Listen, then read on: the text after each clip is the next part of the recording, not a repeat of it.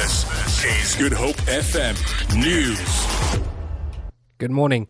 Outspoken ANC MP Makhosi Khoza says she plans to miss a second disciplinary hearing in a week, this time citing the High Court ruling that the party's KwaZulu-Natal provincial leadership was invalid.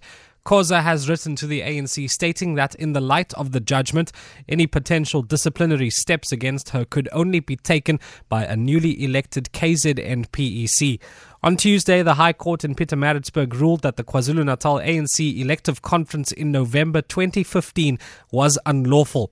Khoza faces an ANC disciplinary process after publicly criticizing President Jacob Zuma. All eyes will be on the DA in Cape Town this morning for the election of new leaders at the Western Cape Metro Regional Congress. The position of chairperson is being contested by long-serving councillor Grant Twigg and current chairperson Sean August. August, a former Pollsmoor prison warder, is regarded as a close ally of Cape Town Mayor Patricia de Lille. Twigg has been a sub-council chair for 10 years. Whoever is elected will be highly influential in who becomes the next provincial DA leader at the party conference next month. The current interim leader, Bonginkosi Madikizela, will be challenged by MPL Leonard Max.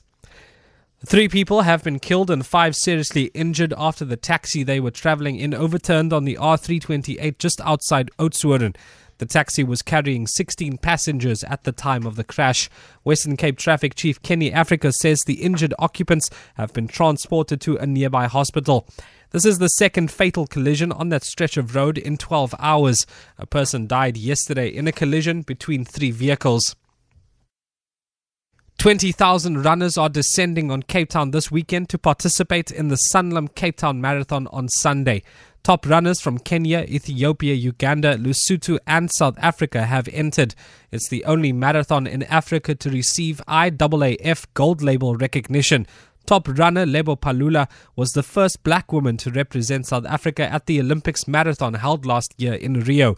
She says she is well prepared for the race. I'm very happy to be the part of the lead athletes that's going to do the golden labeled race.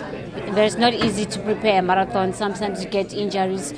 I face those injuries, but I challenge it at the end.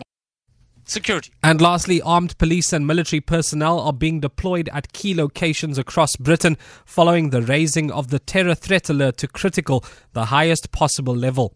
The British government believes that further terror attacks may be imminent after yesterday's bombing of a crowded train in London. The suspects remain at large. Andy Moore reports.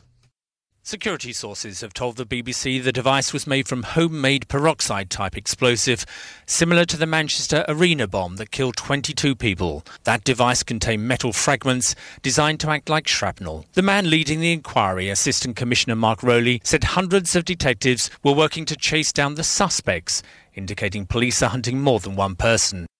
For Good Hope FM News, I'm Hendrik Shea Peterson.